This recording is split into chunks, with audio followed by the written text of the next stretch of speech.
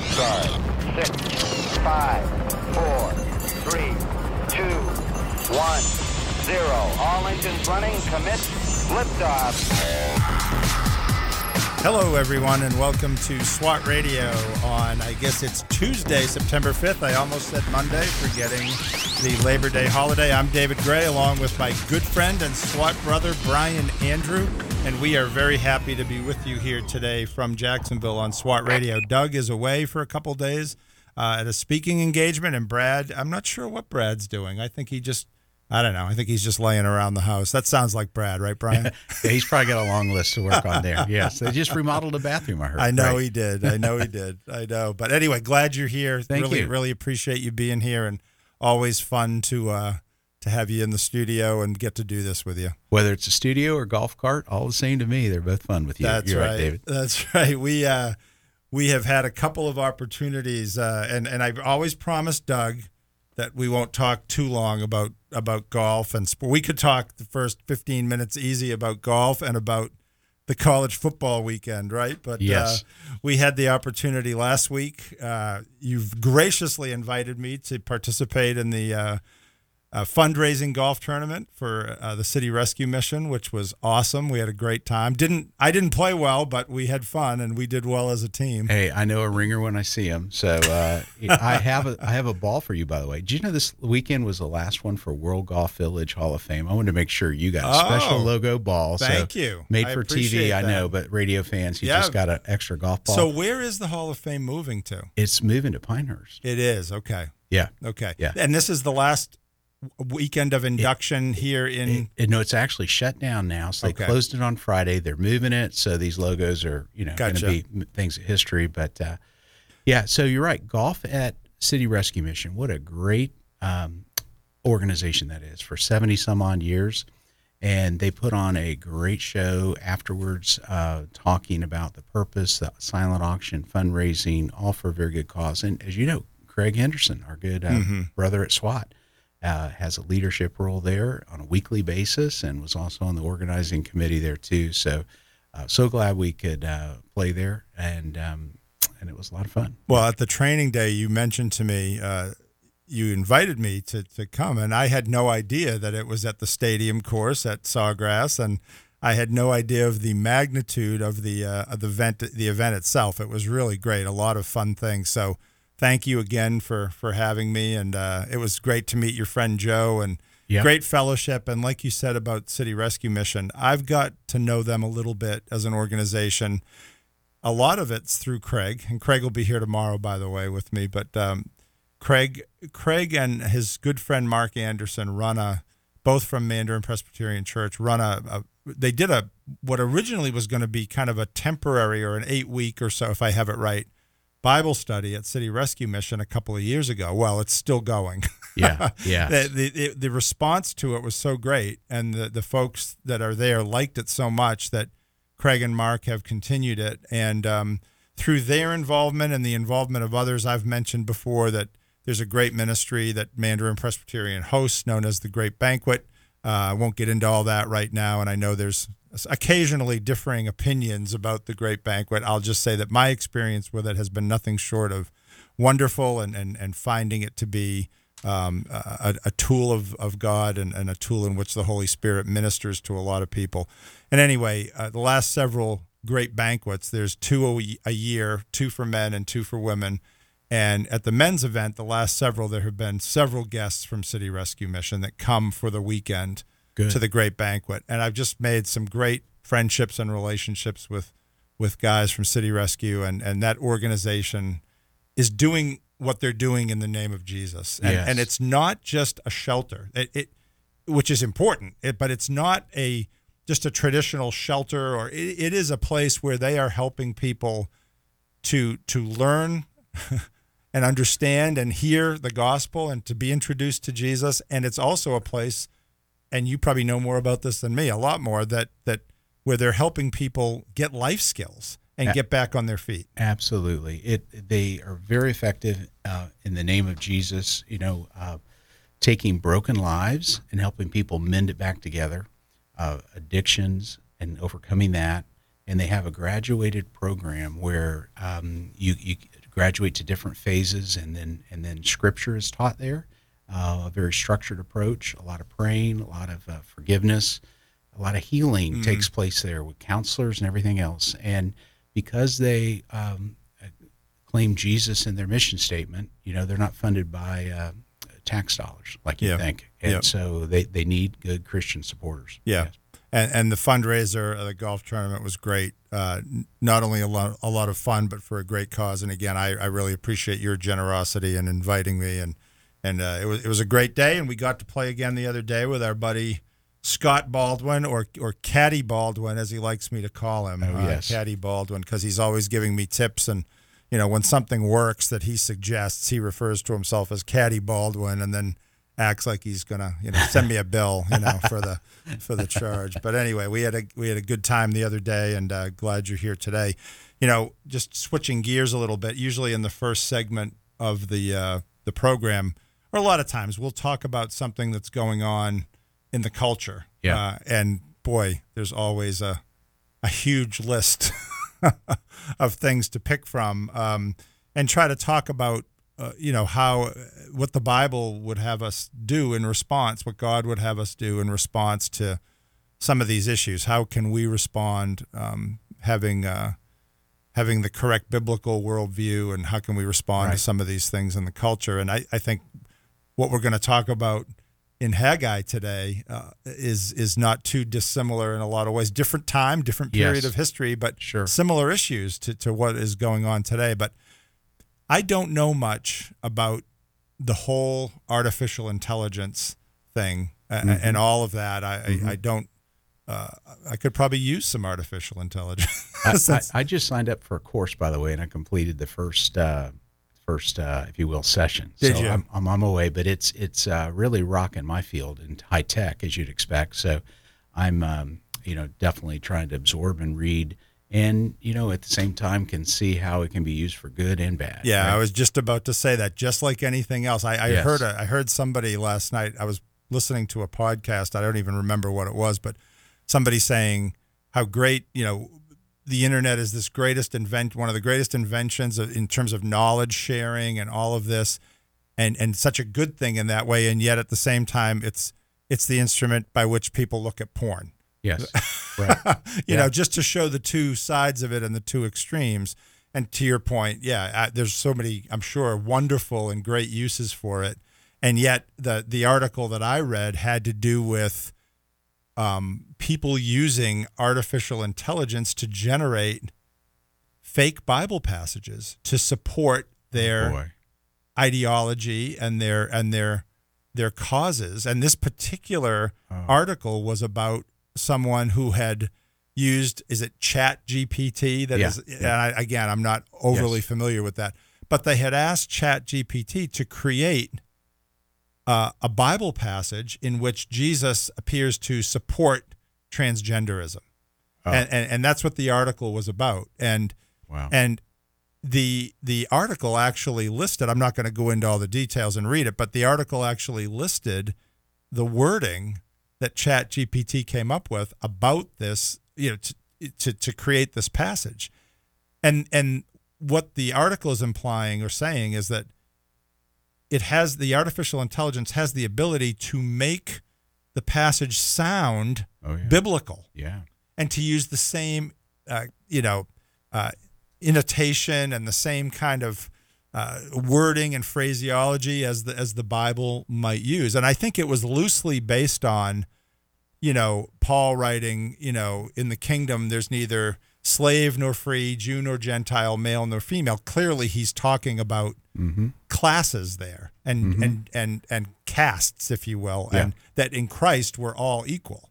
He wasn't talking about there's no gender. Clearly gender is affirmed by the Bible and is affirmed by God. But anyway, a very interesting article and another reminder how, we talk all the time. Doug has pounded this over the years, the importance of knowing the scriptures. Absolutely. And so that really jumped out at me as another reason why, boy, that wasn't, we talked about in the past that it's important to know the scriptures so we know truth from error, but now error is coming at us in a whole new way. And false teaching is coming at us in a whole new way. I mean, saving truth, theme of a book, right? Boy, it is fleeting. And I was looking here for the exact quote, but, if you wind it back to the first 3 chapters in Genesis, right? How long does it take Satan to say, did God really say? That's right. And that's Satan's job, is to confuse and divide. And when there's division and no reconciliation between friends and family and everything else, everybody trying to prove that they're right, God's grace just gets overlooked. Yeah, that's a great way to put it. Everybody just trying to prove that they're right. Yeah. I've been guilty of that before. There's a lot of inconvenient truths in the Bible, of course, but there's still truths. Right. And so we've got to conform and acknowledge and respect and fear God as a result of those truths. Yeah. Right. Too often, right, the modus operandi of the culture and of people is, let's make God conform to us. Absolutely. Let's adjust God or manipulate God so that he fits our ideas and as we've been talking about in Haggai, our priorities. Yeah. Versus no, that is not what the Bible says. The Bible says we are to be transformed by the renewing of our minds. We are to be transformed by God's Spirit so that we become more Christ-like. Not so that we make God fit our mold or our agenda. Yeah. As one author once said, God doesn't make a good vending machine. He's much greater than that. Yeah. Where you just select something and throw your coin in and say, here's what I want. That's right. Well, anyway, it's an interesting article. I'm sure you can find it if you search, AI, fake Bible generated, AI passages or something like that. But again, it's something that while we've talked about false teaching for a long time, boy, that brings it to a whole nother level. And that is very 1984-ish, if you will, or even beyond that, this idea that and it seems like it's happened so suddenly. Maybe that's just me not paying enough attention, but all of this kind of stuff seems like it has just kind of appeared on the scene. I know Ecclesiastes says there's nothing new under the sun, so the idea isn't new. Yeah. False teaching, lies, it's old as Satan, like you said. Yeah. But the technology and the means by which this is happening just seems to have exploded. Yeah. No, you're really true. It's true. In the last 6 months, the AI discussion has accelerated much faster than you'd think. Yeah. Yep. And of course, we've all grown up and grown up on movies like The Terminator and all of this kind of stuff and thought, boy, that makes for a great movie. But, Well, and I was just thinking the Da Vinci Code and the whole theme, which we won't even give credence to on the way, but just twisting something about Christ in a way that is not biblical. Yeah. Well, and that's what, when we talk about Satan being a deceiver and a liar, that's really what he does. He doesn't necessarily just put out there some outlandish lie that is clearly untrue. And he takes elements of the truth, right, sticks them in there and perverts it. Yeah. So that it has an element of truth, or it has a ring to it that maybe sounds true, but it's not. Yes. And again, back to the reason for understanding and knowing the scriptures like we're supposed to. So, you're right. Anyway, we are going to take our first break on SWAT Radio. We're going to come back and continue in on our study in Haggai. Give us a call at 844-777-7928 if you have a comment or a question. And Brian and I will be right back on SWAT Radio. This program has the potential to reach millions of men each week. If you'd like to learn how you can support this unique program that is helping men understand the truth about Jesus through God's Word and how to impact their lives and the lives of others, then go to www.swatradio.com. Then click on the donate link to help SWAT Radio pass on the truth for the next generation. SWAT Radio is brought to you in part by Ace Door and Window Service, Inc. Ace Door and Window Service, Inc. is a full-service sales door and window installation company. Both of the owners are licensed contractors and are involved in the daily operations of the company. All of their trucks are company-owned and fully equipped. Their mission is to provide Jacksonville and the surrounding area with door and window replacement services. To learn more, call 904-701-3667. That's 904-701-DOOR. Or online at www.acedoor.com. The Florida Georgia Truth Network, on the air in Fernandina Beach at 91.3.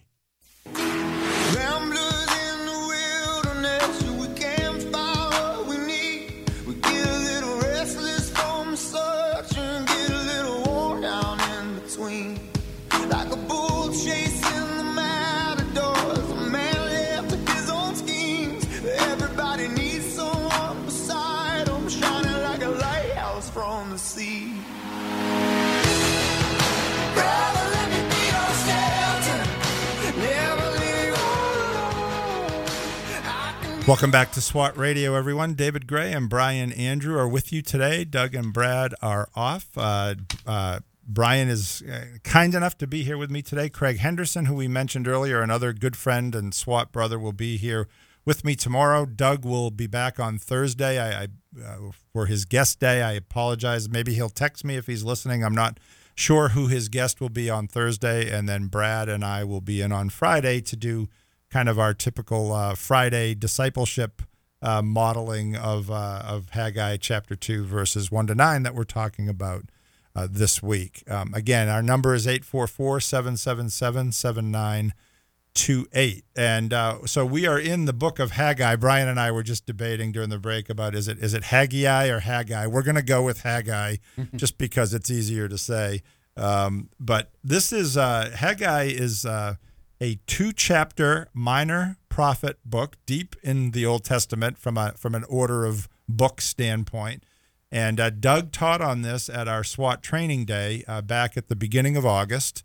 And we're kind of in that time here on SWAT Radio and in the SWAT weekly meetings where we don't have our meetings over the summer. Doug is going to be starting in the Gospel of Mark next week as we get back to our regular weekly SWAT meetings. But in this interim, we've kind of gone over a couple things, including the Discipleship Gospel book, and now going over Doug's teaching from Haggai that he gave at the SWAT training day. And believe it or not, there are 4, if you will, sermons or messages that God gives here through Haggai the prophet in this 2-chapter book. And it's pretty interesting. I think a lot of us confessed, right, that either we had never really studied Haggai or it had been an awful long time. Right. So I'm in that camp. Yeah, me too.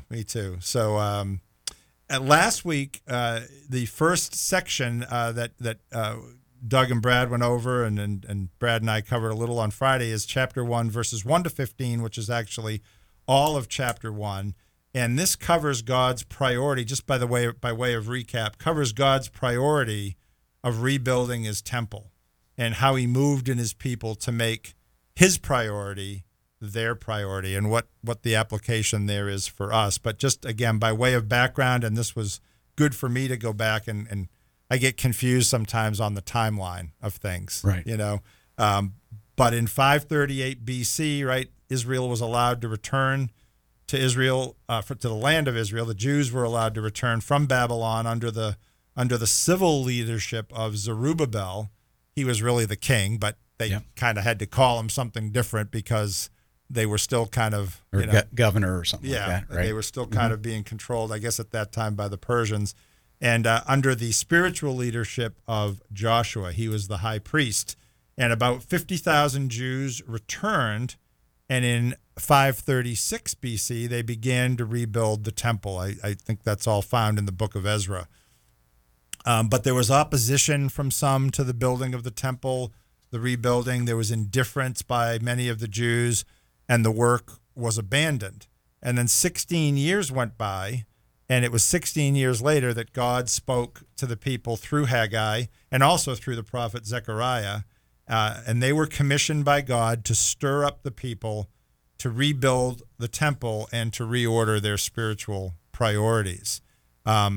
and it says at the beginning here in chapter 1 of Haggai that the Lord of hosts, and the Hebrew word there, that's the name of God, right, is Yahweh. That's where we get Yahweh. And that term, the Lord of hosts, I believe is used 14 times in these 2 chapters. I think that's what Doug said. I didn't go count it.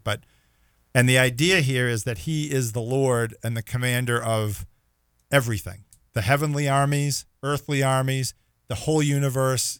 Nothing is outside of his control. Right. And 70 years ago when they went into captivity, God had a plan, right? But then, the temple now needs to be rebuilt, and that's 70 years that trees get to grow, so right. now they got some timber to deal with. Right. But, God was purging that generation too, whether that was intentional or not. It clearly, everybody that was, from had seen the glory of the Solomon Temple, were dying off. Yeah. And although so there were a few left, as we're going to see here in the first chapter. That was part of the problem. But you're right. That's an interesting point about I never thought of that, about the amount of time for trees to regrow and for supplies to be available. But God, through Haggai, brings an indictment against the people and says, even though it's clear that he wants them to rebuild the temple, they've got an excuse that it's not the right time, it's too hard, it's too difficult. And God's sarcasm here in the first chapter of Haggai is biting. He says, yet you live in your nice houses while my house lies in ruins. Essentially, that's what he says. Right. You found the time to take care of yourselves and your houses and your provisions, but my house lies in ruins. Yeah. Right? It doesn't sound like they're depending on God daily, does it? No, not at all. And their priorities certainly are not in line with God's priorities. And in verse 5 of chapter 1, God tells them, consider your ways, right? Another call in Scripture to self-examination, right? That's many, we see that in many other places, to examine ourselves, to see if we're in line, to see if we're obedient, to see if our priorities are God's priorities. I use the phrase in my own quick little prayer sometimes, God, let my words, like your words, be my words. Right. I don't want to say anything that, you're not pleased with or isn't coming from you. And the people think that they're in control, caring for their own needs, chapter 1 outlines here, but their selfishness and their desire to care for themselves is actually causing them more problems. Yes. Right?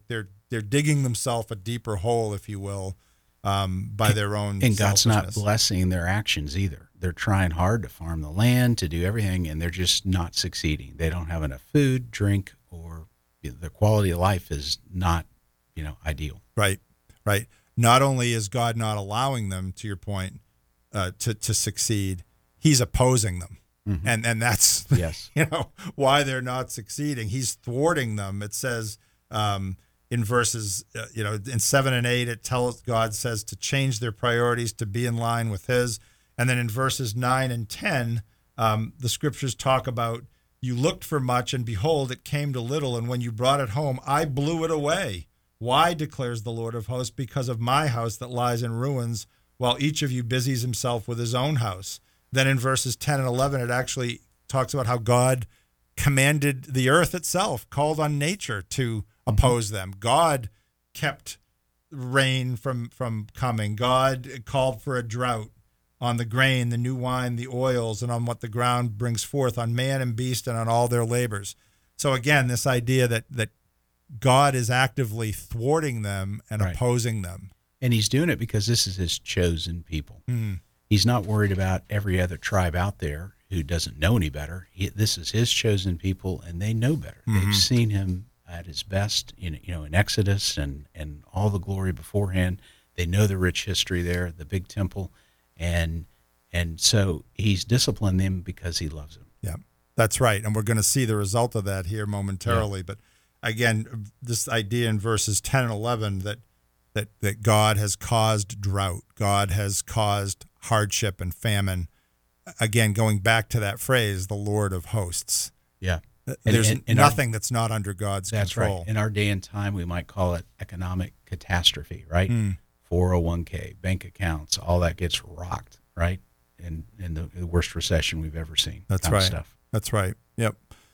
You see a lot of people turning and coming to faith in the wake of those kind of disasters, right? God uses those things, which are tough. Hebrews talks about no discipline is pleasant at the time, but it creates a harvest of righteousness for those who are trained by it. Yeah, and it reminds us of just how little we control. We think we have it. I got this. No, we don't. And we see time and time again that reminders that hey, health situations and others are beyond our control. That's right. We're never promised tomorrow. Right. Right. So, and then as a result of this, though, in verses 12 to 15, the passage talks about that the leaders, so Zerubbabel and Joshua, the high priest, and the remnant.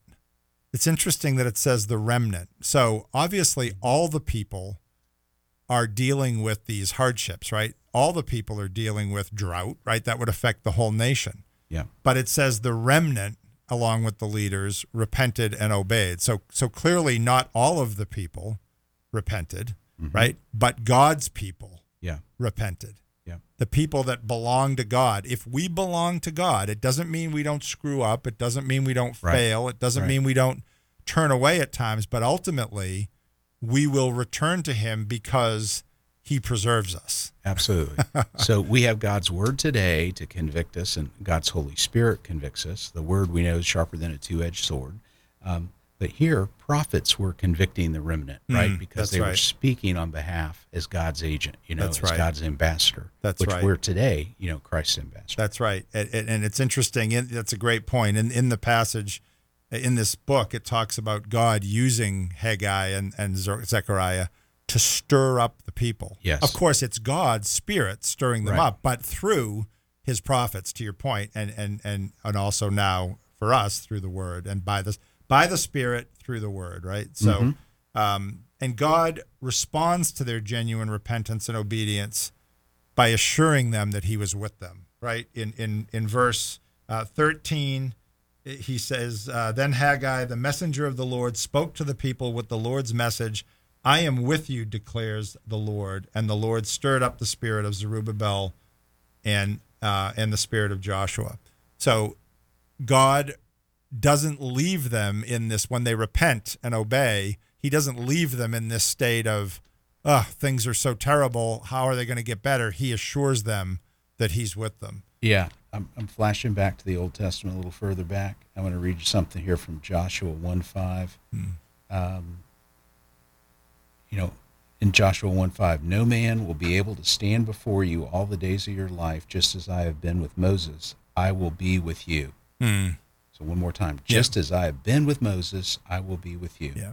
There's a lot, and there's a lot coming here in chapter 2. That's funny that you read that remind me of God's words to Joshua. Yes. About being strong and courageous, and about not turning to the right or to the left, and that I'm with you. So, and we even have a Joshua in the script here too. That's right. That's right. So God changes the hearts of his people. Our priorities are often skewed and selfish, but he's concerned about our obedience and his glory, and he disciplines us, to your point earlier, Brian, to change us. Okay, so maybe we'll touch on that one more time when we come back. But we are going to take a break here at the bottom of the hour for the news. Call us at 844-777-7928 if you have a comment or a question, and we'll be right back on SWAT Radio.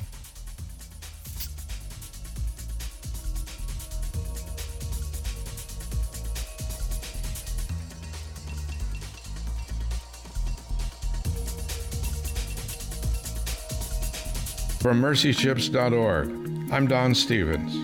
Like all moms, Larissa dreamed of a bright future for her 4-year-old son, Trezor, but cataracts were stealing his eyesight. Larissa said, I felt like part of me was dying. Then our hospital ship came to Cameroon, and a free surgery removed Trezor's cataracts. The next day, his small hands clutched the newly removed eye patches as he scrunched, his eyes closed. It took a few minutes, and his mother's whispered encouragement before he slowly blinked his eyes open. Wonder replaced fear as he reached for a toy car in front of him. something he couldn't have done even an hour before. A 20-minute surgery restored sight and joy. What a tribute to the mercy of our dedicated volunteers and to God's love. Now you go. Find a way to show joy-restoring mercy to someone today. This is Don Stevens of mercyships.org, bringing hope and healing to the world's forgotten poor. Expect some delays because of a crash on the East Beltway 295 southbound between Monument Road and Atlantic Boulevard. Also, there's major delays because of a broken down vehicle on I-10 eastbound before the Cecil Commerce Center exit, blocking the left lane. Partly cloudy tonight, low 68. Wednesday, sunny and hot, high 96. From the Traffic and Weather Center, I'm AJ. If you've been walking the same old road for miles and miles, if you've been hearing the same old voice tell the same old lies, if you're trying to fill the same old holes inside, there's a better life, there's a better life. If you got pain, he's a pain taker. If you feel lost, he's away. Welcome back to SWAT Radio, everyone. David Gray and Brian Andrew. Glad that you are with us as we get into the third segment here of our program on Tuesday, and we are looking at Haggai chapter 2, verses 1 to 9 is the main text for this week. We just did a kind of a little summary and review of chapter 1 of Haggai, and the main theme there is priority. Are our priorities in line with what God's priorities are, or are we seeking our own agenda and our own priorities at the expense of what God wants? And, right at the end of what we were talking about there, Brian, just to quickly touch on this, we were talking about how God disciplined the people. Yeah, he disciplined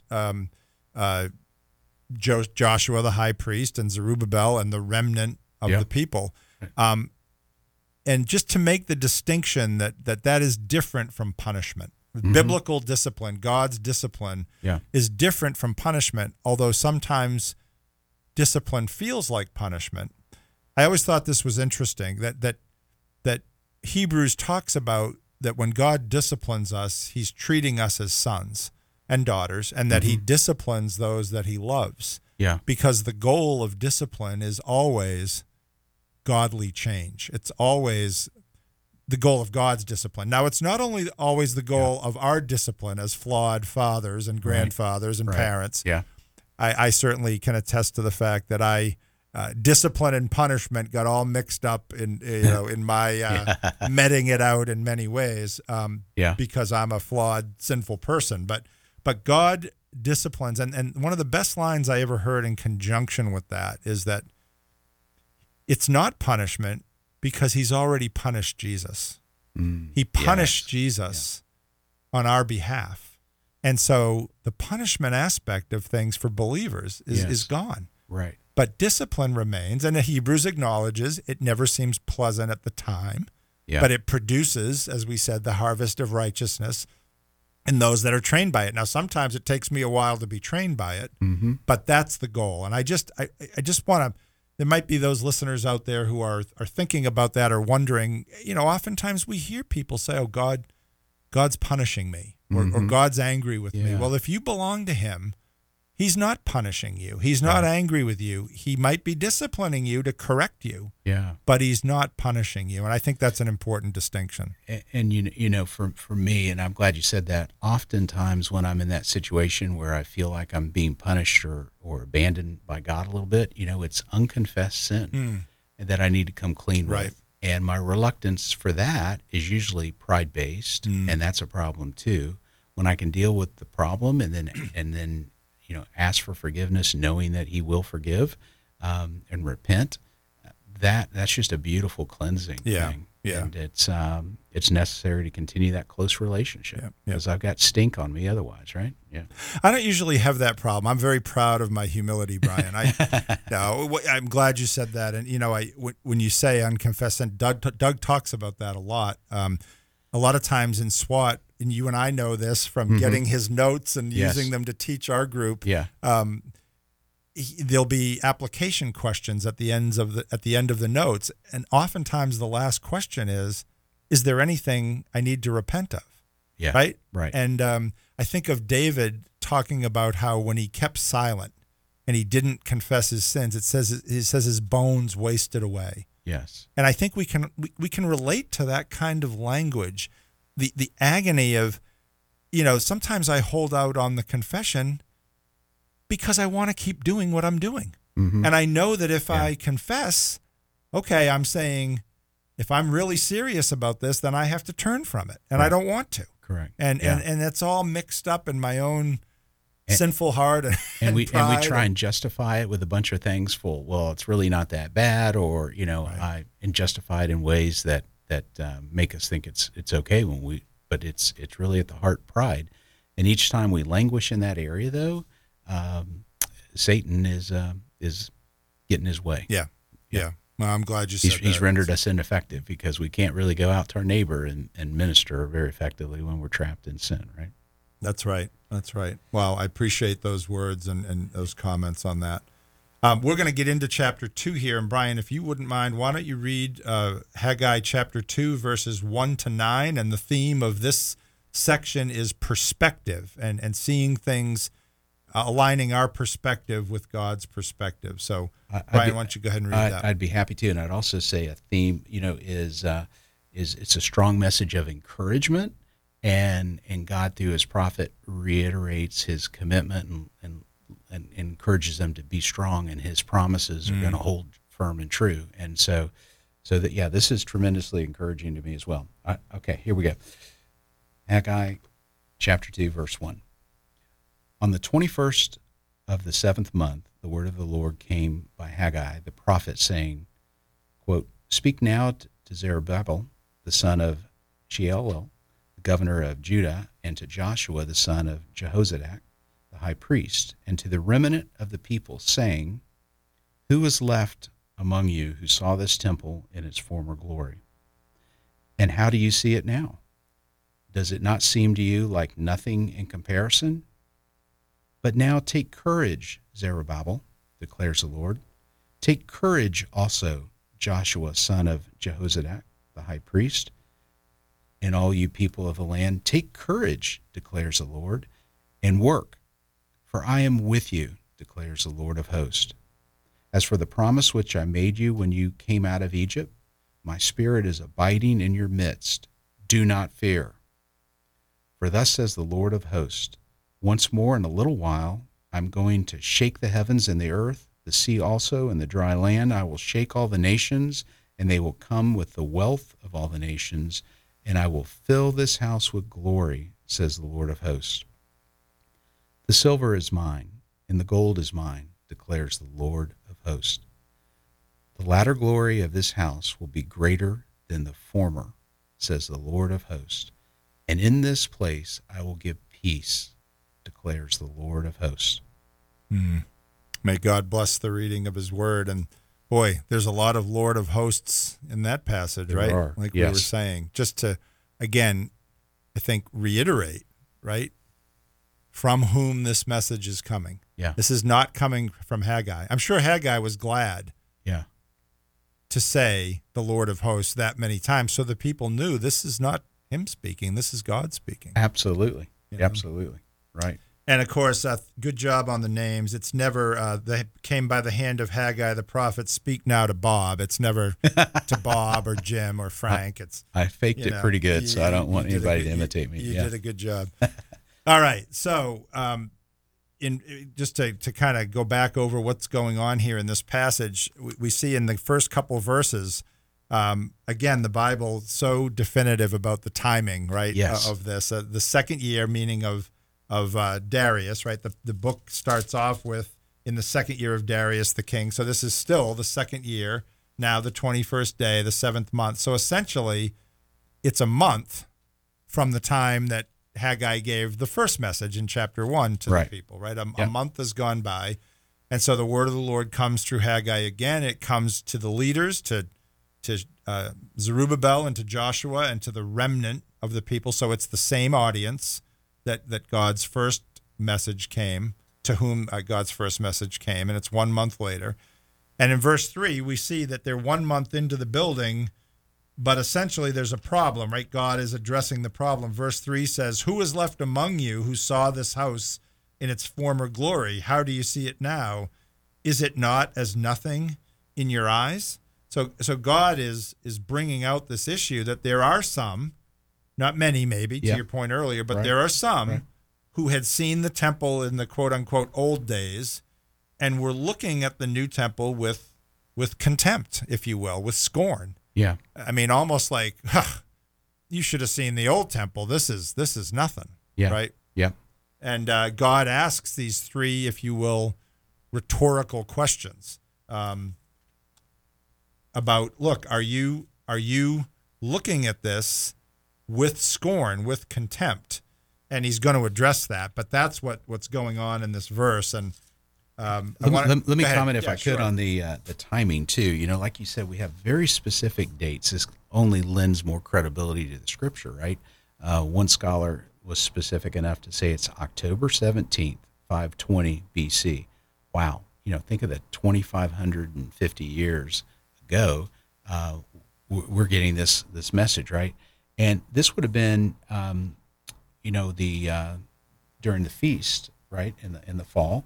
So the Feast of Booths or Tabernacles, right, which would be celebrating God's provision for Israel, and it's going on this time. But we know the provision isn't a lot of crops because, just as you recapped in chapter 1, they're not having an abundance. In fact, God's thwarting their efforts to be independent of Him, right? So I thought that was encouraging as well.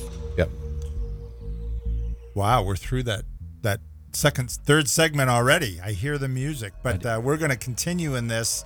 And there's a couple of passages we want to read from Ezra and from Zechariah that kind of confirm and add to, if you will, this passage about what's going on here with some of the older men lamenting, if you will, the state of the temple and the way it's being rebuilt, versus some of the younger ones who are doing the rebuilding being joyful, and that contrast and what God has to say about it. So we're going to come back and continue talking about that again. If you have a question or a comment, you can give us a call at 844-777-7928, and Brian and I will be right back on SWAT Radio. If you'd like to contact SWAT Radio, the toll-free number is 1-844-777-7928. That's 844-777-7928 or 844-777-SWAT. You can also listen to this program through the WTRJ The Truth app from the App Store or over the internet by accessing www.swatradio.com. We'll be back shortly for further discussion and to take your calls. We're so grateful for having people like Tom Neal Truck Company sponsoring SWAT Radio. Tom Neal Truck Company is located at 417 Edgewood Avenue South in Jacksonville, Florida. Tom Neal is a full-service franchise truck dealer for Freightliner, Western Star, Volvo, Isuzu, and Sprinter vans, offering new and used truck sales, service, parts, and truck rental and leasing to the North Florida and South Georgia truck market. More information on Tom Neal Truck Company is located at www.tomnehl.com. 91 FM, The Truth.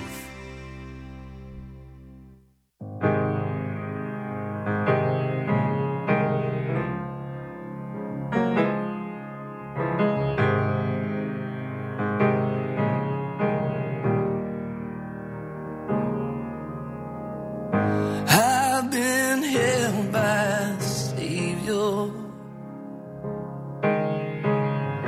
I've felt a fire from above. I've been down to the river. Welcome back to SWAT Radio, everyone. David Gray and Brian Andrew. Glad you're with us here for our last segment as we continue to look at Haggai chapter 2, verses 1 to 9. And right before the break, we were talking about the fact that in verse 3 here in chapter 2, God has raised the problem and asked kind of rhetorical and indicting questions about the fact that there are those who are detracting from the rebuilding of the temple, saying it's and looking at it with scorn, saying essentially it's not nearly as splendid and as good as Solomon's temple and the temple that was destroyed. And now we're going to see how God responds to that. But just to read a couple of quick passages from other books that correspond with this idea of what was happening in Ezra chapter 3 of verses 12 and 13, actually starting with the second half of verse 11, it says, about the rebuilding of the temple, and all the people shouted with a great shout when they praised the Lord, because the foundation of the house of the Lord was laid. And then verse 12, but many of the priests and Levites and heads of fathers' houses, old men who had seen the first house, the first temple, wept with a loud voice when they saw the foundation of this house being laid, though many shouted aloud for joy, so that the people could not distinguish the sound of the joyful shout from the sound of the people's weeping, for the people shouted with a great shout, and the sound was heard far away. That's a very interesting passage. It is. This is a terrible analogy, but what jumps into my mind is, I grew up watching the Celtics play in the old Boston Garden, right? Yeah, right. And I got to play in there in high school. Did you? And I remember when they tore it down, and you would drive by it on the expressway through downtown Boston, and the wrecking ball had gone through the outside wall, and you could see right into the arena. You could see the seats. Yeah. You could see the scoreboard hanging there. It was just bizarre. And I'm sure the younger people in Boston were thrilled that the new arena was being built, and they were going to see the new arena. And old guys like me, although I wasn't that old at the time, wasn't as old then as I am now, right, were lamenting kind of and this is, like I said, it's a bad analogy, but it's kind of the back in my day, to your point that you were making during the break. Sure. But this is a lot more serious, of course. I don't think God had as strong an opinion about the old and new Boston Garden as he did the temple. But you get the idea, right? We see that all the time. People saying, well, back in the good old days, back in my day, right? And again, what's happening here, though, is God is pleased with the work, and that's all that matters. And these detractors of the rebuilt temple forgot for whom the labor was being done. Yes. Yeah. Right? And here's a great, I think, adage as well. When we're in the will of God, there's no more comforting place to just bask and remain, right? When God's pleased, like we had here, why should we care about anything else? Yep. And that had to be tremendously freeing to them too, I think. That's right. That's right. And again, they're looking at, it kind of reminds me of, the passage that says men look at outward appearance, but God looks at the heart. Correct. Right. And these, it says, when it says back in Ezra, the priests and the Levites are wailing and complaining about the lack of splendor of the new temple, but God's not looking at the external. Yeah. Right? And God does this through Haggai in chapter 1, right? He laments and critiques them. It says the problem is your heart. Yep. Yeah. And so it's a heart problem, and now they're getting their mind, and now he's encouraging them. So it seems like his spirit is influencing them properly. That's right. So the people who were complaining forgot who it was that commanded that the temple would be rebuilt. Doug pointed out that Herod certainly forgot this. It was Herod, hundreds of years later, right, who spent 46 years rebuilding this version of the temple because he didn't consider it great enough for his own glory. Correct. Not for God's glory, but for his glory. When I can't remember. I'm sorry. Have you been to Israel with Doug? Okay, so all the story. Herod was an unbelievable builder. Let's face it, he was. But he wasn't doing it for God. No. He was doing it for himself. And again, I've been guilty of that too. How many times have I done things for my recognition or for credit? Yeah. And not for God's glory. So the takeaway here, Doug had a good note. Whenever we labor for the temple of God, we lay aside our own purposes and are committed to the one who deserves honor, and that's Yahweh. That's the Lord of hosts, right? Yeah. And then you and I were talking about this in the break. Today the church is God's temple, right? First Peter talks about that. We're living stones. Yes. Right? And there's no, God dwells. Jesus said, the Father and I will come and make our home in you. Yeah. And so we are the temple, and we are still to be about temple building, and that includes allowing God to rebuild us as individuals. Am I allowing God to rebuild me? Right. So that this stone in the temple is renewed and is living and growing and have we checked the box, say building permit authorized? We're letting him come in and do what he wants to do, his great work. That's right. Finish it. That's right. And often, right, I confess that I resist that, and I resist. And Doug talks about this a lot. Asking the question, God, what do you want me to be doing for you now? Right? And do we kind of wake up with that attitude? Yeah. I like what I think Doug said this recently. I like this idea that we get up in the morning and we say, okay, I've got my calendar. I know the things I have to do. I have my job or whatever it is I'm doing that day. But God, if you're going to interrupt that calendar and have something else, then let me be sensitive to that, and let me be willing to do whatever it is that you bring in front of me. Sure. And in verse 6 there, it talks about, the Lord uses this term, which I kind of love. Once more in a little while, I'm going to, all right, a little while. It's not specific on time, and God's not time bound, and he intended not to give us a specific time, right? But then he starts talking about the future, right? And all this comes together, but it also makes reference to the final eternal kingdom, after the millennium, after the tribulation period. And so today, if we're the stones and the Spirit, God resides in us, and the church is the temple, then the future is his eternal. And so he's telescoping, to use a term from another Bible scholar, telescoping, years ahead when that's going to be established. And it just reminded me, I was in at the theater watching about the Hubble, not the Webb, but the Hubble, and they were showing on this, IMAX screen 4 stories high, all this amazing, creation that God has made with solar systems and galaxies and all that out there, and stars. And the one thing they said about focus, which I think helps us understand what our focus is too, they said the focus of the Hubble, now the Webb has got to be even better, but the focus of the Hubble is the equivalent of putting a dime out there 200 miles away and letting a laser stay affixed on that. So the gyroscopes are all spinning to keep it that focused so it can get these long exposures and take these pictures and get the infrared readings on all that, and we can learn about it. And so I think of a dime and a laser focus 200 miles apart, and I think, often I get confused what my focus is in just 20 minutes in a day, right? I can get completely confused. Yeah, that's a great analogy, and I'm glad you get into this part of the passage, because it's interesting that God is telling them, he's encouraging them to build the temple and not be distracted by the naysayers. Yes. Right? He's telling them, don't be distracted by all that's going on around you. And I think when he brings up Egypt, and then he brings up the future kingdom that you just mentioned, it's to remind them that while things change around them, he never changes. Right.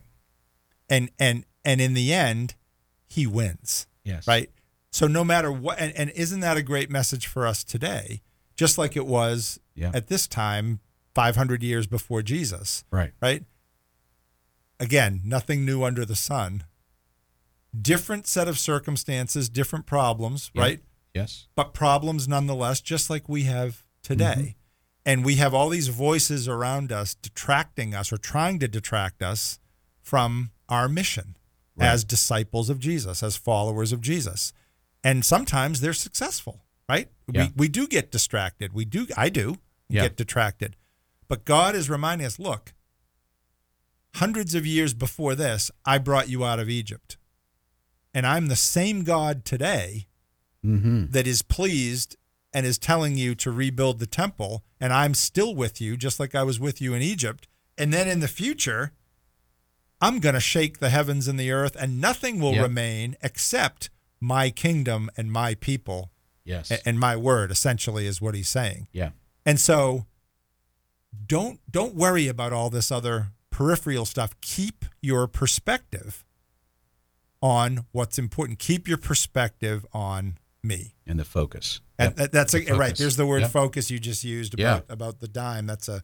That's a great way to put it. And I like this idea that he's reminding us that we are part of something big, right? Yeah. Something that will never fail. And even in verses 6 and 7, after he talks about shaking the heavens, he says that the treasures of all nations shall come in, and I will fill this house with glory, says the Lord of hosts. The silver is mine, the gold is mine, right? Mm-hmm. So this idea that one day all of the nations will bring their wealth to God. And a good reminder how many buy into the lie that silver and gold can be their own God, right? Yep. And it can give them the comfort and the peace that they're looking for.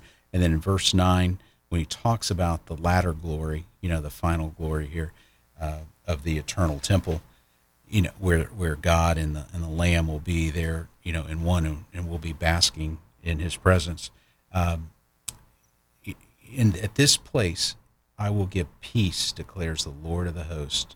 Peace, that's not the absence of conflict. That's fully satisfying comfort, the best feeling you can ever have for the rest of eternity. Yeah, the absence of sin. Yes, right? Absolutely. The absence of sin and life as it should be. I know that's a discussion for another program, but this idea that I think our vision sometimes of heaven has been warped, right, by culture and pop culture and all that. But I think life will go on in many ways as we know it, but as it should be, and as God originally intended it to be. With the Prince of Peace reigning. That's right. Mm-hmm. That's right.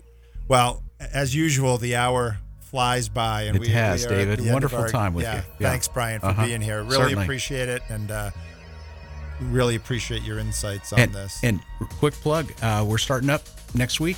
That's right. Looking forward to getting those sessions back and seeing my SWAT brothers. Yeah, thanks for that reminder. You can go to swatradio.com for all the information on the weekly SWAT Bible studies, where they're located and what time they occur, and we'd encourage you to do that.